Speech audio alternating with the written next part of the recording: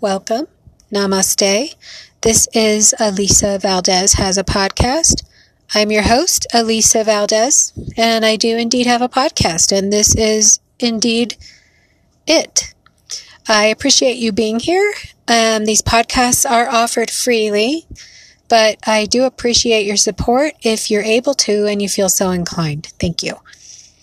I suppose this is my first ever podcast recording for this podcast. And I'm wondering if I can say podcast like a million more times just because it's so annoying. I want to just basically give you an idea of why I decided to do this, and then we'll go from there. So I was inspired to start this podcast by one of the least inspiring, darkest times of my life, which would be the past 4 months leading to today. For the past 4 months, I have been sick with the Trump flu, and that's what I'm going to call it. Other people call it COVID-19 or coronavirus, and I don't really love calling it by its formal name anymore because I think that gives it power. And I also feel like my feelings about this virus very closely parallel my feelings for the current occupant of the White House in the United States. And I also think that it's unconscionable how out of control the virus has become in my country because of him. So, there it is. It's the Trump virus.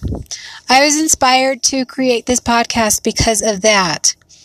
Now, some of you might be surprised listening to this to hear that I've been sick for 4 months.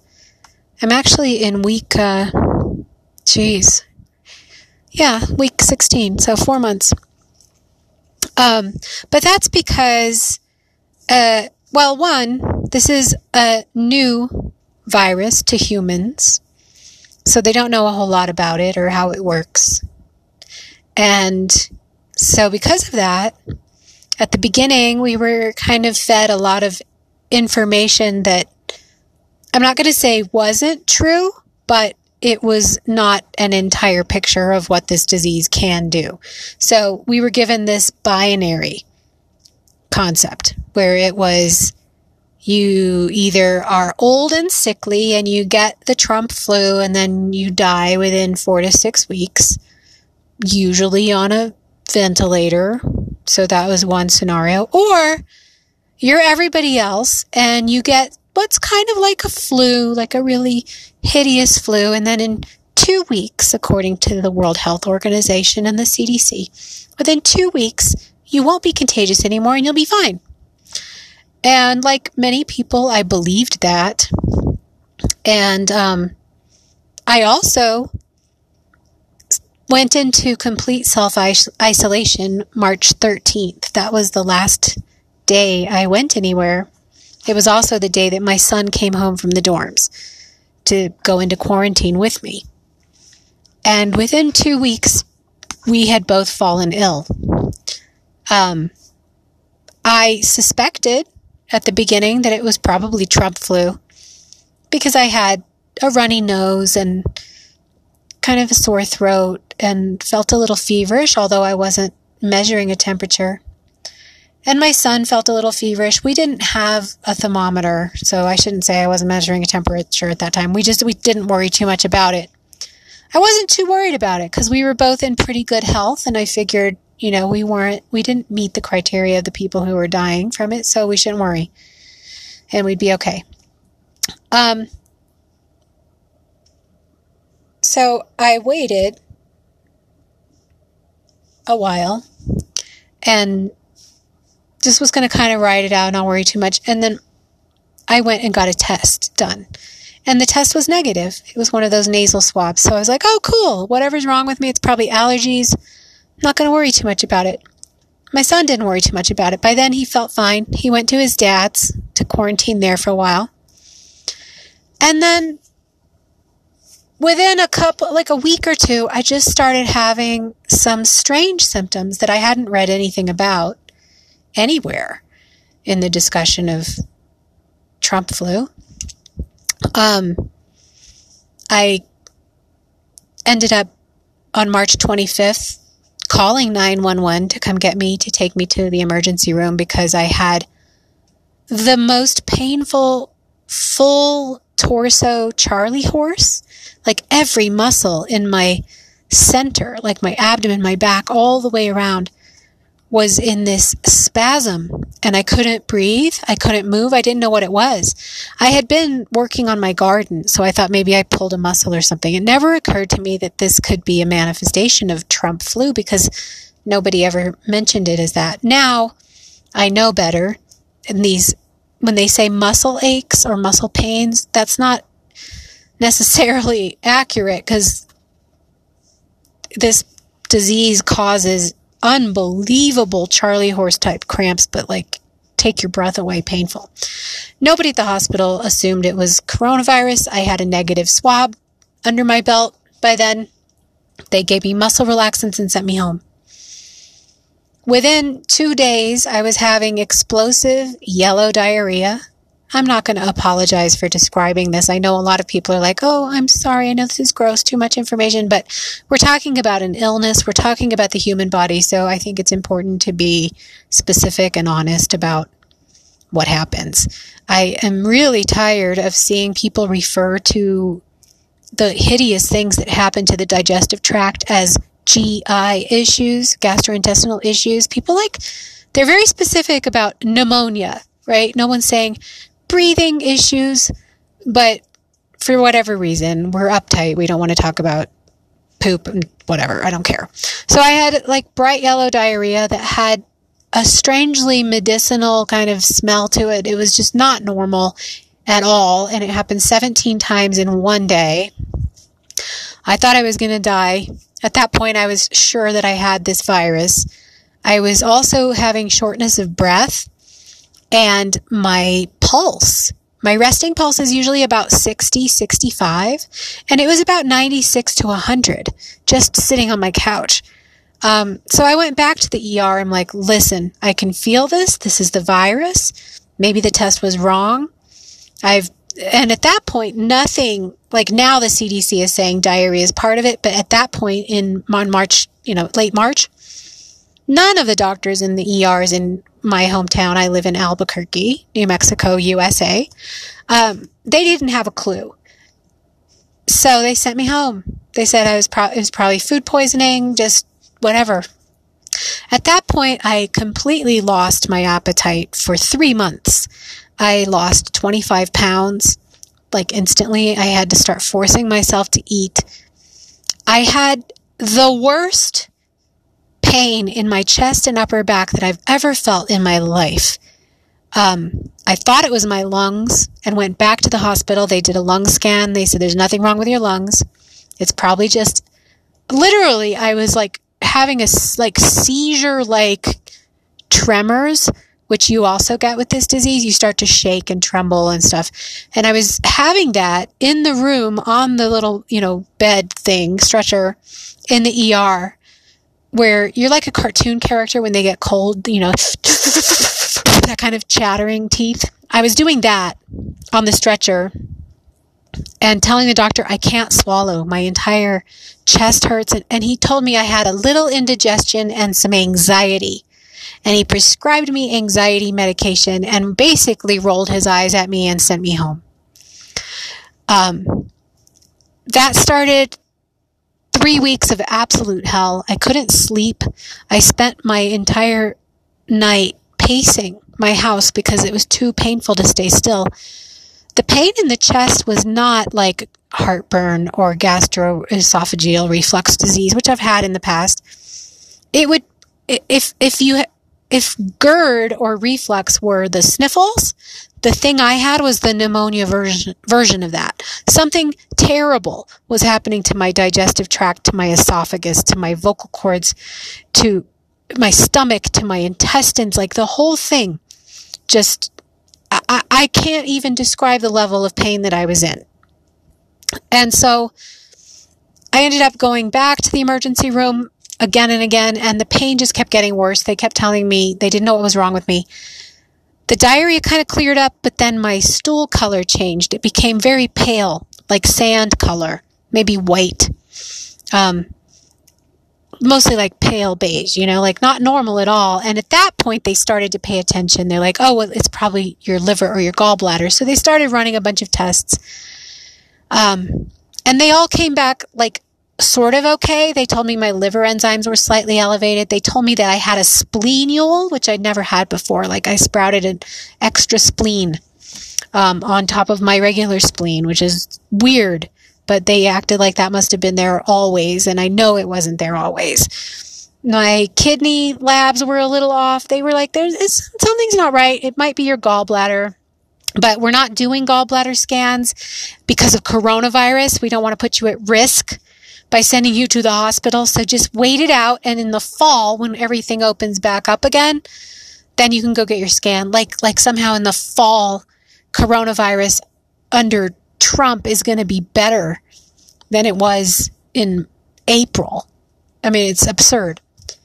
The pain got so bad, I had to start really becoming a pain in the ass to doctors. I was constantly emailing, constantly calling. No one ever saw me in person except at the ER. I talked to a bunch of people on the phone. The GI doctor that they assigned me was not helpful. Yeah, he was very dismissive. I finally found a physician's assistant who would listen to me, and she ordered a HIDA scan for me, HIDA, which checks your gallbladder function. So I went and got a HIDA scan, and they do like the first stage to see whether bile is moving through the ducts and everything, and it looked okay. And then they did a second part, which checks the ejection function of your gallbladder. There was one stone in my gallbladder, but it wasn't big and it wasn't blocking anything. So that shouldn't have been causing the problem that I had. When they did the ejection function part of the HIDA scan, they found that my gallbladder was functioning at 19%. Like it basically just wasn't working. Anything below 35%, the gallbladder's got to come out. It becomes a problem if you leave it in. So at that point, they agreed to schedule a gallbladder surgery for me, and I went home to wait it out. The pain got so terrible, and then I started having other weird problems. I started having blood in my urine. I also got a period, which is weird because I'm 51 and I am 5 years menopausal. I had early menopause, and suddenly I have a period out of nowhere. I'm bleeding. When I pee, I'm bleeding. My stools are the color of sand. I'm in constant pain, especially in my upper right and upper left quadrant, but especially my upper right where the gallbladder is. So I go to the ER again. They admit me finally, and they perform an emergency surgery to take my gallbladder out. All this time, they've been doing swabs. So I've had 3 Trump virus swabs, and they're all negative. All negative. At the very beginning, when I was short of breath, my oxygen was low for me. It was like 93.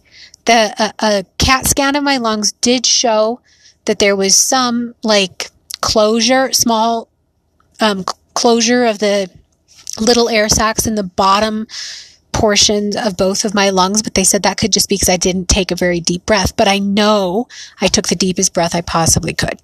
There was something going on throughout my body, but I believed them. I talked to the doctor when they admitted me for the gallbladder surgery, and he said, I get it. You're really sick. We see that you're really sick, but there's no way. Get it out of your head that it's Trump flu. Nobody has Trump flu this long. You've been sick for 2 months now, so don't even worry about it. You're fine. This isn't coronavirus. So they removed the gallbladder, and I'm super hopeful. And by the way, I haven't really had a fever this whole time, right? They tell you people with Trump flu have fevers. I didn't have one at that time. I'm hopeful that the surgery is going to cure everything. Get the surgery done. I am in the hospital for a little while. They send me home the same day. I go home. It's, post-surgical. You're kind of tired. My son comes back from his dad's to take care of me at that point. And the wounds, the incisions are not healing. It was a laparoscopic surgery. They're not healed. They're getting infected and just acting weird. The skin is acting weird. The skin is peeling off. Go back to the ER again. They give me antibiotics. I start to take those. And then the other problem that I've been having on the left side becomes excruciating. So they do an endoscopy to see what else is going on with me, and they find that I have a hiatal hernia and some gastritis, and some of it esophagitis, could be viral, but they won't say what virus, right? They tell me I need a hernia repair, but that I can wait on that. They give me these super strong, acid reflux drugs. So anyway, I go home still thinking I don't have this thing. I'm just having bad luck. Like suddenly all my organs are failing and I'm getting periods out of nowhere. Over the next couple of months, slowly, little by little after the surgery, my appetite started to come back a little bit. My stools sort of normalized, but I started having other problems. I started having intermittent low-grade fevers every single day in the 99s. I started having bright red eyes, which I've had for 3 months now. Just creepy. My skin got crazy weird, like really wrinkled, very, very dry, started peeling off. I got rashes, like strange rashes all over the place. I got like these blisters in my armpits, and then they went away after 2 days. I started having weird twitching, just stuff coming and going, all over my body. And at that point, I saw an article that said, for some people, Trump flu lasts a really long time, and it doesn't look the way it looks, or we're told that it's supposed to look. And I found some online support groups on Facebook for what they call long-term or long-haul COVID sufferers. And it turns out that 1 in 20 people who get Trump flu will still be sick after a month. And that 1 in 10 will still be sick after 3 months. And in these groups, I found tens of thousands of people from all over the world who were describing their disease course. And it was very similar to mine in some cases. And very similar to viral or infectious vasculitis, the kind of Kawasaki disease that they were seeing in children. It seemed that many adults were also getting this multi-system inflammatory problem going on. So that's been me. And all along, I've tested negative. I've had 5 nasal swabs. They all came back negative. I have no idea why. I had 2 antibody tests, also came back negative. I have no idea why, because I don't know what else this could be. In addition to me being sick, you'll remember my son back in March got kind of sick for a little bit. Felt like he had a temperature. He was tired for a week or so. Thought he was fine. Come 2 months ago, he suddenly is having tachycardia, which is an elevated heart rate.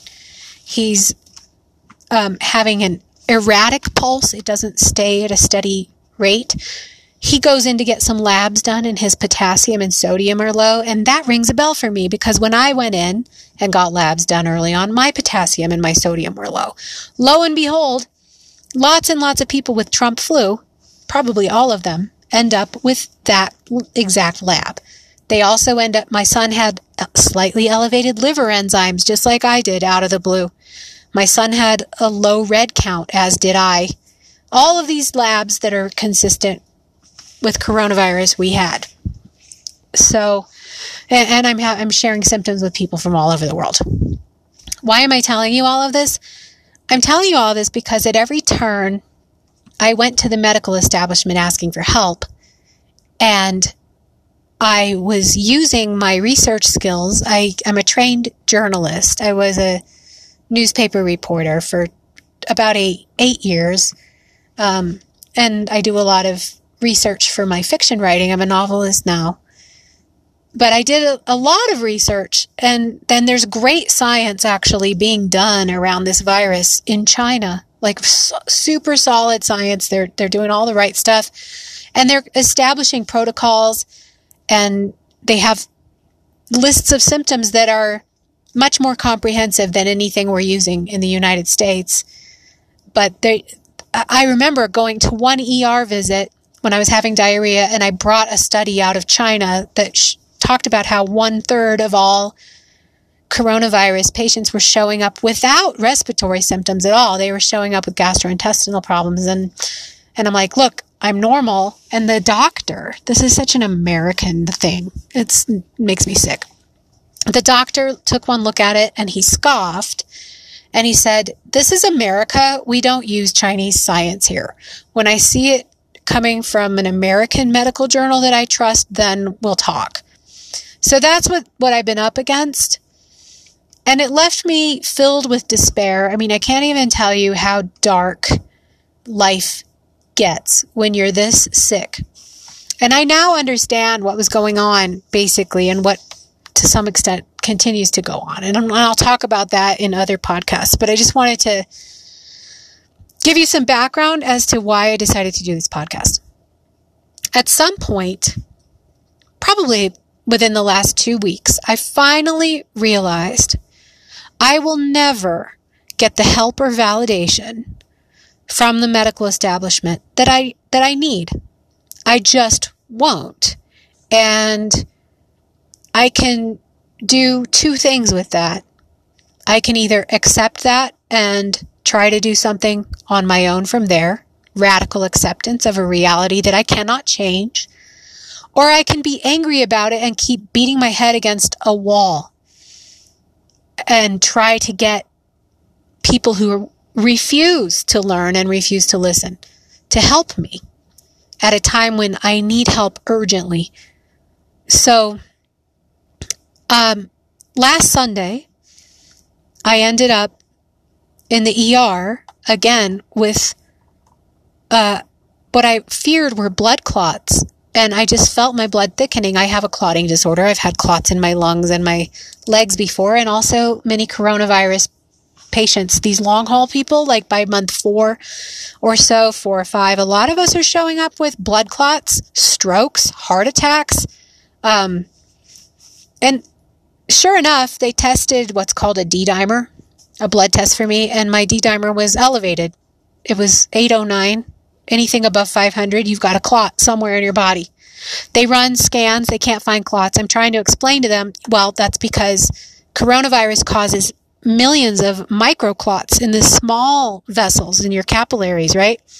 That's what's going on, because this is actually a vascular disease. It's not a respiratory disease. It has a respiratory manifestation, but that's not the end all of it. It's in your blood vessels. Nobody's listening to me. They all think I'm crazy at this point. They do not put me on blood thinners and they send me home. Mind you, my blood was so thick. I've never seen my blood look like this. In the ER, at the moment they took the blood out of my arm and they had to use a syringe to get it out. You know, normally it's just a glass tube and the blood pours right in. My blood wasn't coming out. So they had to use a syringe to pull it out. As they're pulling it out, it looks like maroon colored, like chocolate pudding. It's that thick. It's like blood pudding. And it's coagulating instantly inside the syringe. So they can't use it. And they're all kind of standing there. And I am petrified at that point because I have only read about that kind of blood being seen in coronavirus patients. And I'm like, you guys have to admit this is COVID blood. Just tell me right now. And nobody would say anything. And I'm like, you need to put me on blood thinners or I'm going to die. They didn't. They refused because blood thinners are risky. So they send me home. That's the point at which I was like, holy shit, man, I'm going to have to save my own life or I'm going to die. Like, those are my choices. So at that point, I started becoming a curandera. Like, I was going to be like all about the herbs, all about natural remedies or drugs that I can buy over the counter and do what I can.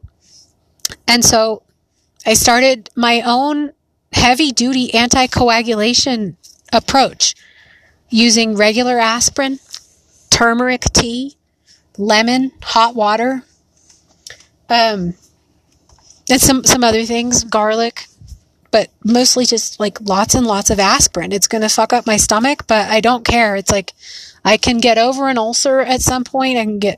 But I'm not going to get over dying from a blood clot. So as soon as I started doing the aspirin, like high dose aspirin, a lot of the other problems that I continued to have went away. So I'm like, what's up with this? And I start looking into it. And aspirin it's an NSAID, so it's an anti-inflammatory. It's also antiviral, but it's more than that, it's immunosuppressive, which means aspirin kind of tamps down on your immune system. And that got me researching, like, we weren't sure if the people with long haul COVID still had the virus or if we were having some kind of autoimmune response. After starting this new regimen and seeing like how almost overnight I got better on high doses of aspirin, I became convinced, and I found the science out of China and elsewhere to kind of confirm this, that we are dealing with a post-viral autoimmune issue.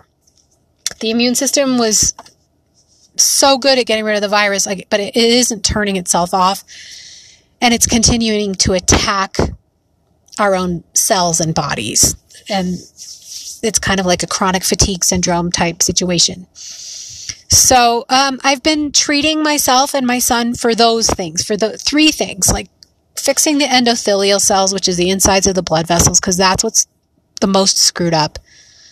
And if we can protect those and start to help them repair, and by the way, they take 3 to 6 months to repair, so it's a long healing process.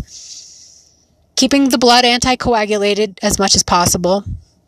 I think I'm still clotting. I'm getting an MRI because I think I've had some small strokes.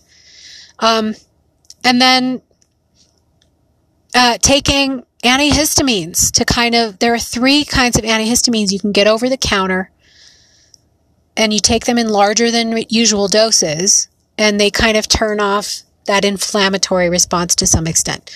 I've been having very good luck with that. So I'm going from like 10 days ago, thinking I'm going to die from COVID blood and clots and being suicidal because no one will help me, to right now recording my first podcast after hiking 1 mile very slowly. You can't overdo it when you're in this stage, but my blood is coming out normally. I've had to give blood a couple times since then for some labs. It's flowing like normal. The color is back to normal. My skin looks normal. I'm doing some things that I'm going to talk about in this podcast that are helping me, with the full disclaimer that I'm not a doctor. I can't prescribe anything for you. I can't be responsible for what you're going to do with your own life. But I'm just going to tell you what's working for me. So yeah, in these groups, I've been sharing some of the research and approaches that I've been doing, and people are having success with it. And they're starting to reach out to me. So I'm hearing from like 5 people, 10 people a day around the world asking me what tests they should ask for from their doctors, or what medications can they be on. And so I thought I would start a podcast that could, after this initial one, address some of those things very specifically, so that I'm not repeating myself all the time, and I can just share a link with people when they ask, or they can share it with each other. To kind of share some of the information I've got. I never intended or wanted to have to basically write a how to not die of Trump flu virus when no doctor will help you manual, but that's kind of what I've had to do. And I hope that it brings some assistance and relief to people.